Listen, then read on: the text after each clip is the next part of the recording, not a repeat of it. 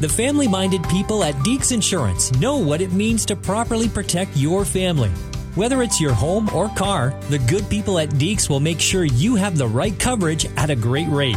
After all, Deeks has been a licensed insurance broker since 1981, or ever since families and minivans became a dynamic duo.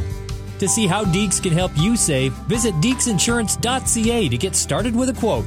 Deeks Insurance, where family matters. When you change your thoughts, you begin to change your life. And that's why something that people are so passive about, what's on replay, they don't even think twice about it. We've got to work to take inventory of our thoughts. The Bible says, take every thought captive. In counseling, we call that cognitive behavioral therapy, But God thought of it long ago, transforming our mind and making sure that what's flowing out of our mind is bringing us health and not the other way around. That's Deborah Fileta, and she joins us today on Focus on the Family. I'm John Fuller with your host, Focus President, and author Jim Daly. Life can be pretty stressful. I think we can all attest to that. Between work, relationships, and other obligations, the pressure builds and we lose sight of who we are and what we're about. It's, nipping at us all the time. But the last year or so has shown us that it's more important than ever to take care of ourselves, including our emotional and physical health. God wants us to do that. 1 Peter 5:7 tells us we can cast all our anxieties on Him because He cares for us. And that's a great promise. Do we believe it is a question.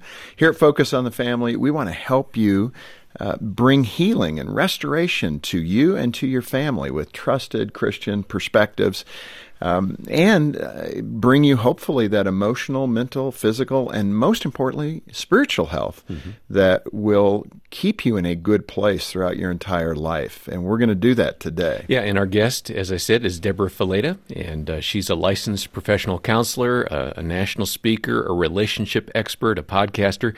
She's written a great book we'll be discussing today, Are You Really Okay?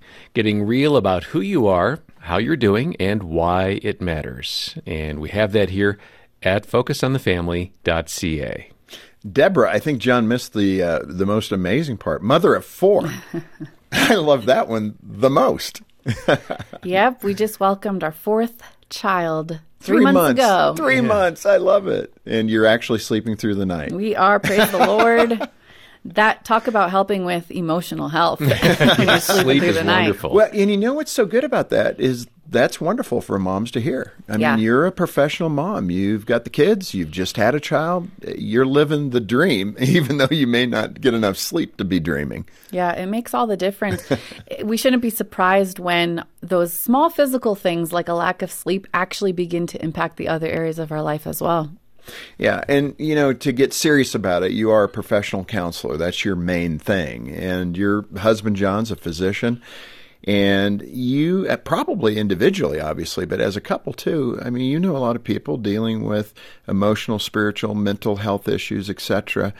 And even though a lot of us put our best foot forward, the reality is in our hearts, we're really not always okay, which is the whole point of your book. Are you really okay?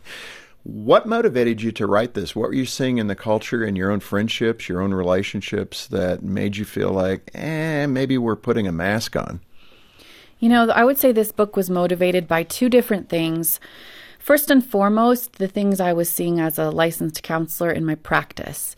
I'm working with amazing men and women who are spiritually mature, but not emotionally healthy and not mentally healthy. I'm working with pastors who are struggling with burnout or anxiety or depression and things that we're not always comfortable sharing about. But the problem is then the stigma grows, and then we're afraid to share about it when we're struggling emotionally and mentally. And secondly, I've been through my own journey of mental and emotional health. I have battled depression and anxiety. Being a licensed counselor doesn't make you immune to those things. And so because of those 2 reasons, I'm just very passionate about this important message. In fact, to kind of pull the audience in so they can hear your heart, you had one of those full-blown panic attacks. For people that have not had that experience. I have not had that experience. Describe for me and for the listeners, what is that like, and what was your particular circumstance? What happened, and how did it grab you in that way? A panic attack is essentially a physical manifestation of emotional distress. So you've got all of these underlying emotions, but they come out through the form of a physical manifestation. So you might feel dizziness, lightheaded. You might feel like your heart rate is skyrocketing. You might even feel tingling or sweating and inability to breathe. And many people really believe that something is happening physically. A lot of my clients describe it as going crazy, or they feel like they're going to die. And usually you run to the emergency room only to find out that there's nothing wrong with you physically. And it's an emotional response that's actually affecting your physical health. What happened in your case, though? You were traveling somewhere or about to go on a field trip or something? So a few years back, I actually went through a very traumatic miscarriage where I lost the baby, but I also almost lost my life. I started hemorrhaging, and it was a very traumatic experience. But the thing about trauma is it doesn't always affect you in the moment. Usually in the moment, you're in survival mode and you don't have time to face the trauma. Well, about 2 years after that, I was in a safari park with my kids and my husband, and all of a sudden, I started having these symptoms that I would describe as a panic attack. But what I didn't realize was that my body was now starting to process the stress that I had gone through many years before, but never really taken the time to face and deal with and heal. That's amazing, though. 2 years later. 2 years later. I mean, if you think about it, when soldiers go off to war, right, they're in the middle of a battlefield. They are not there to process the trauma. It's when they get home and they're not in survival mode anymore, when things have calmed down. Oftentimes that's when trauma begins to impact you. Let me ask you spiritually, from a Christian perspective, what is God doing in the makeup of his creation? Why do we go through that?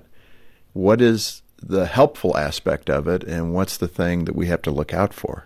Well, I think by design, it's a beautiful process because it shows you that God understands how human beings work. He knows that when we're in survival mode and we're dealing with the stress of what's going on today, we don't have the capacity to also process it in a healthy way. So he allows us to sort of hibernate in a good way. And then later on, he brings it to us when we're ready to heal. Layer by layer healing happens. I think if it all happened at once, it would be quite overwhelming. And not only that, I don't think many of us would be able to survive through it. Yeah.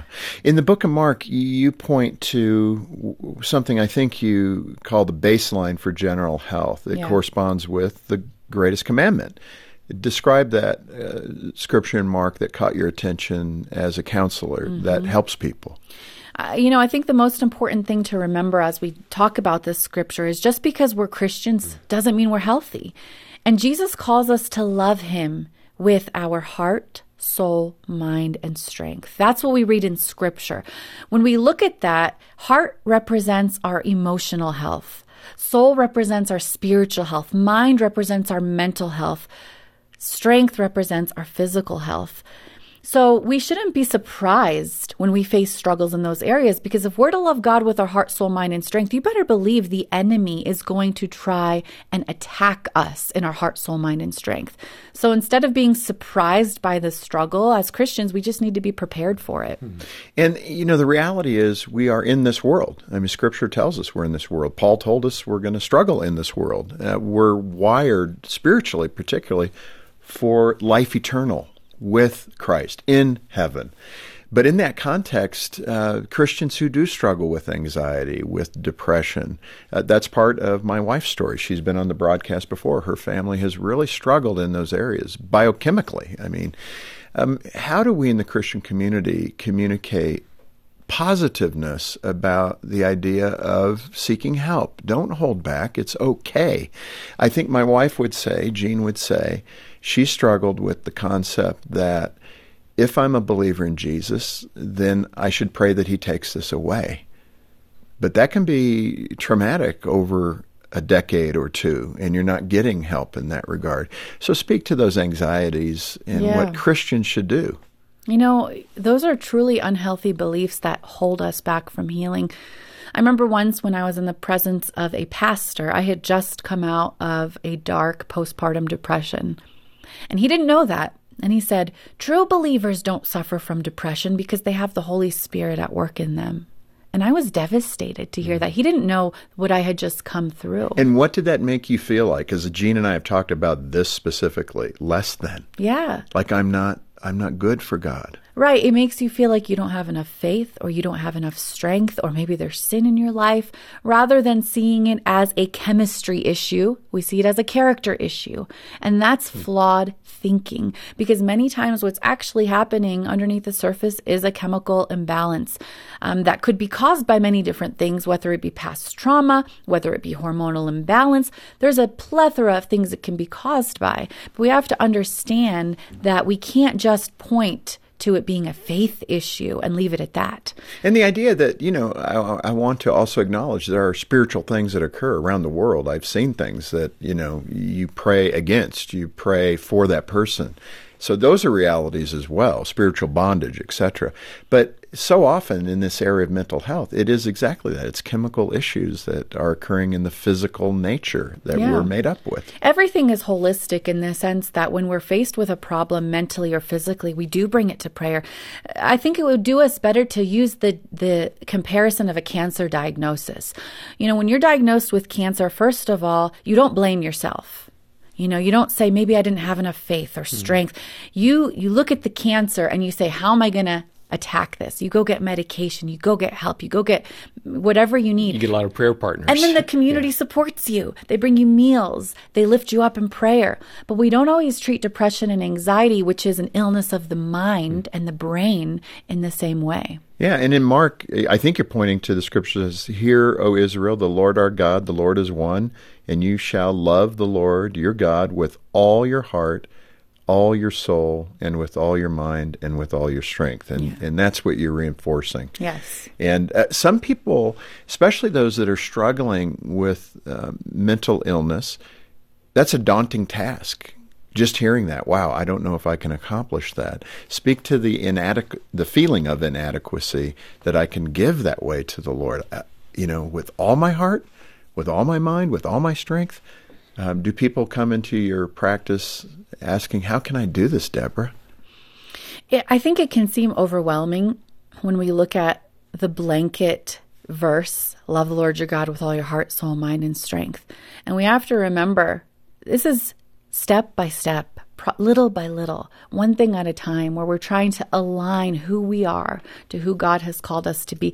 This isn't an overnight process of healing. We don't overnight get to a place where we're struggling, and we don't overnight get to a place of healing. And so I think we have to give ourselves grace and realize that healing in all of these areas is layer by layer. It's a cyclical process, 2 steps forward, a couple steps back, a few steps more forward, but we're moving in the direction of sanctification. Right, and that's exactly the word I was going to use. Life is the process of sanctification, and the Lord knows that. He created it for us, and hopefully we're growing closer to Him, more deeply in Him every day, until we die, and we're with Him. That's the whole point.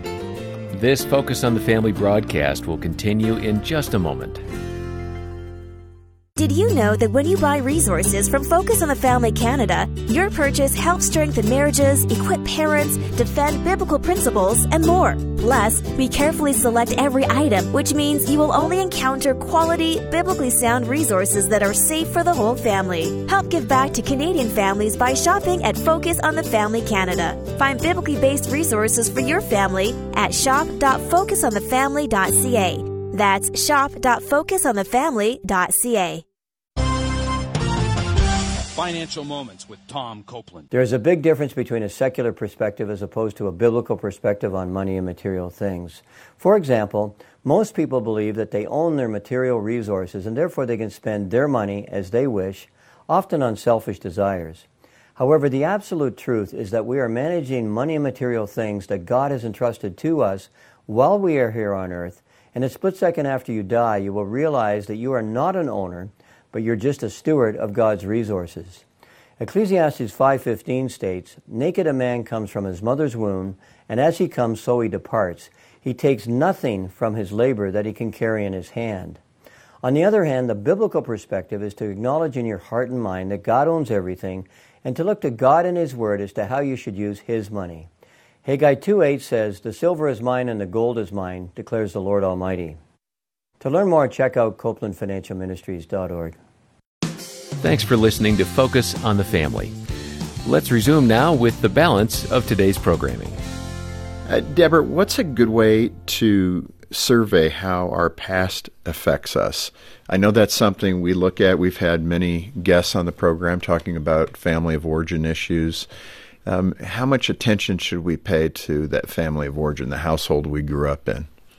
I think the best indicator of how the past is impacting us is what's happening in the present. Describe that. When we find ourselves dealing with unsurmountable emotional struggles or relationship conflict that doesn't seem to be going away, or maybe an inability to control our emotions, our anger, these are usually signs that there's something that needs healing in our life. And oftentimes it's something from our past that we haven't identified. So I call them these emotional black and blues that happen in the present. You know, when there's a big reaction to something, maybe you feel like it's an over-exaggerated response to a situation. Oftentimes these emotional black and blues are sore spots from the past. When somebody presses up on them in the present, they hurt. So true. They notify us that something's going on. And in those emotional patterns, then, what are some of the patterns that you've noticed, maybe in your own life? I think oftentimes what happens is we learn from our past experience for the good and for the not so good. And many people listening might say, well, I had a pretty good childhood. There wasn't abuse. I felt loved. Mm-hmm. I have Christian parents. Yeah. Well, I come from that type of a background of good home, good family. They loved the Lord. My grandfather was an evangelist all across the Middle East. But there were patterns that I wasn't aware of that I needed to deal with that were impacting my emotional health. For example, when you grow up in an immigrant family, you kind of learn that you need to work hard. It's almost like a productivity factor. And so for me, I equated value with how much I was able to accomplish, because that's what they did, coming from a different country, starting new in America. Even though it was a Christian home and focused on ministry, I began translating that into my life as I need to do in order to be valued by God. And when you get to a point of doing too much for the wrong reasons, you reach burnout. You're empty. You've got nothing left to give. For me, I reached a place of depression. And so even though it was a healthy family, there were still unhealthy patterns that were passed down to me that I needed to deal with. Well, today we're talking to Deborah Fileta on Focus on the Family and her book, Are You Really Okay? Getting Real About Who You Are, How You're Doing, and Why It Matters. A great resource, and we'll encourage you to look for a copy at our website, focusonthefamily.ca, or call 800, the letter A, and the word family. Deborah, in the book, you use a couple of metaphors, one, the iceberg, and then the volcano. I think they're pretty self-evident, but describe what the iceberg represents and the volcano. The iceberg is kind of our tendency to really stay superficial. The reason I call this book, Are You Really Okay? Is because it's easy to answer that question and say, yeah, I'm good. I'm fine, without really going deeper. But just like an iceberg, there's always more, a lot more going on underneath the surface. And I think this past year, for so many people, 2020 was a year of dealing with a lot of emotions. I call it the year of exposure, because emotions are like a volcano in the sense that there's always pressure building underneath the surface. When you don't identify those emotions and deal with them in a healthy way, they will find the point of least resistance and you will experience an emotional explosion. For me, it was a panic attack. For you, it might be an anger outburst or disconnecting from your spouse emotionally. Maybe you're withdrawn and depressed. But that's the key, is learning that to be emotionally healthy, we've got to learn to go underneath the surface and figure out what's really going on inside of us. And when you say it in that context, Deborah, I would think that spouses are typically the recipient of the explosion. Yeah, you're absolutely right. Many times relationship conflict gives you a signal that there's a lot more going on underneath in your personal life. Let's move to the spiritual component and the spiritual well-being that we need to seek. What does that even look like? Like emotional, I'm not sure that we know. Outside of going for annual physicals, right. I think I'm lost. Well, first of all, let's start with what it's not. Spiritual health is not a checklist of things we're doing right. It's not, I'm reading my Bible, I'm going to church, I'm praying every day. You can do all those things and not be spiritually healthy. When my husband was in medical school, this guy off the street snuck into the hospital and wore a white coat and pretended to be a doctor all day just for a prank. And it took all day for people to recognize that he was a fraud. He wasn't really a doctor. Just because you wear a white coat doesn't make you a doctor. Doctors wear white coats, but that's not what makes you a doctor. And I think spiritual health is the same. Just because we go through our spiritual checklist doesn't make us spiritually healthy. What makes us spiritually healthy is ultimately why. And what our beliefs about God, why we're doing the things we're doing, what is motivating us, and what is our view of God. And sometimes that view of God can be tainted. We're doing things for God out of shame or fear or guilt, rather than because God is love, unconditional, because of his kindness. And I think if our view of God is faulty, everything else is going to be faulty. That outflows from that. Wow. You may be describing all of the ills of Western civilization at this point. That's a big statement you've just made. Deborah, you had an experience, I believe, in a psych ward when you were doing your counseling and you had to do your student hours or something like that. Yeah. What happened in that context and what did you learn from it?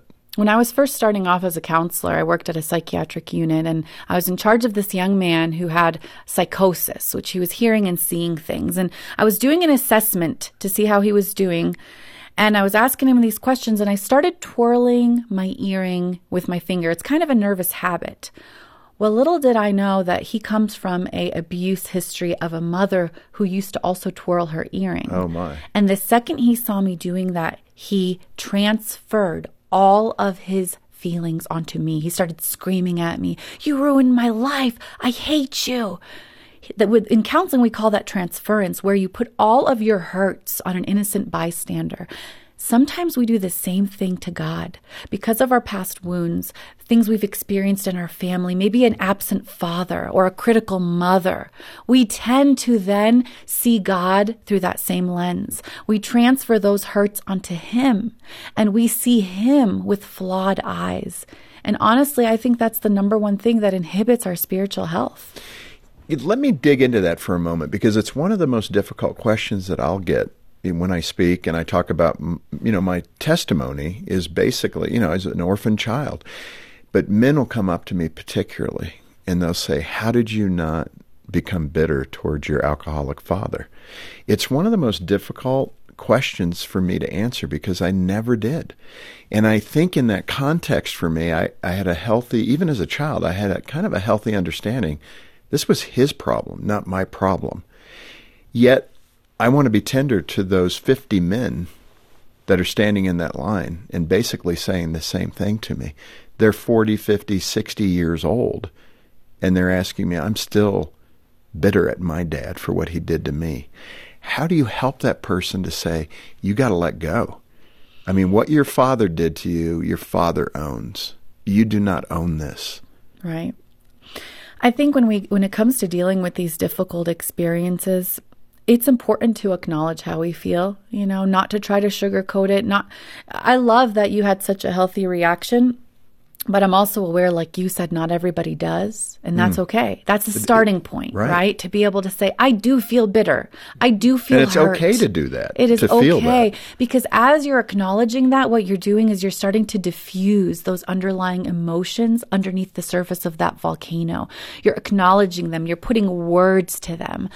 And I think for some people, through the process of things like counseling, you begin developing empathy for the people that hurt you and seeing that hurt people end up hurting people, right? We hear that phrase often. Right. But when you start having empathy and compassion and seeing where that hurt person came from, you begin freeing yourself from the pain that you carry. It's a process, it's not something that happens overnight. And I really believe that even when you forgive somebody, the process of forgetting can take time and energy and work, and you might never forget, but you're at least able to put that on them and take ownership of what is on you. What about that person who maybe has carried that burden for decades and they get it out there? I do have this bitterness. I acknowledge that.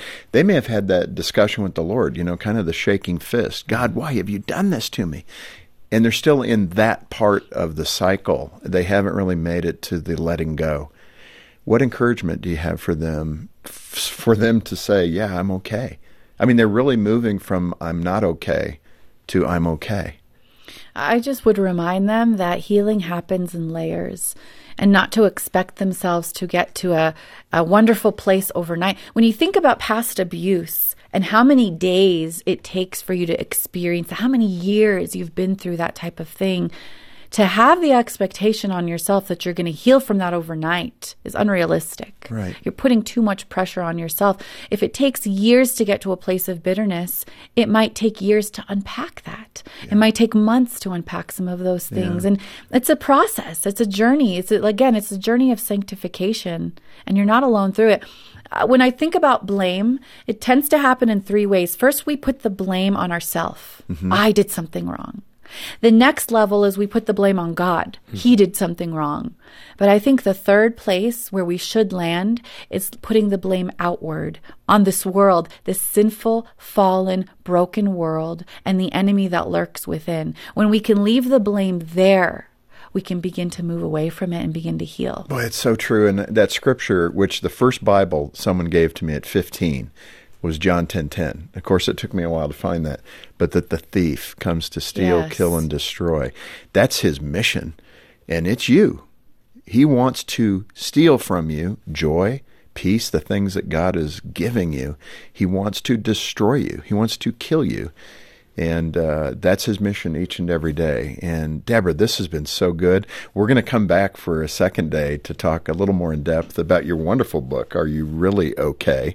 And you said to me before we started, this is your favorite topic. I could see that as a counselor, because you want to move people from a place of not being okay to an abundant life. The end of John 10:10, that he came that we might have an abundant life, right? Yeah. And that's what I see light up in your eyes. You want people to live that full experience with God. And here, Focus on the Family, that's what we're about. We want you to feel that fulfilled life in your marriage, in your parenting journey, in your sphere of influence. We want to be there to assist you and equip you to live that life that God has called you to live. And get in touch with us. Again, Deborah's book is titled, Are You Really Okay? You can get that directly through Focus on the Family Canada. And remember, the proceeds go right back into ministry, providing hope and help to families just like yours. So join this ministry effort by getting your copy today.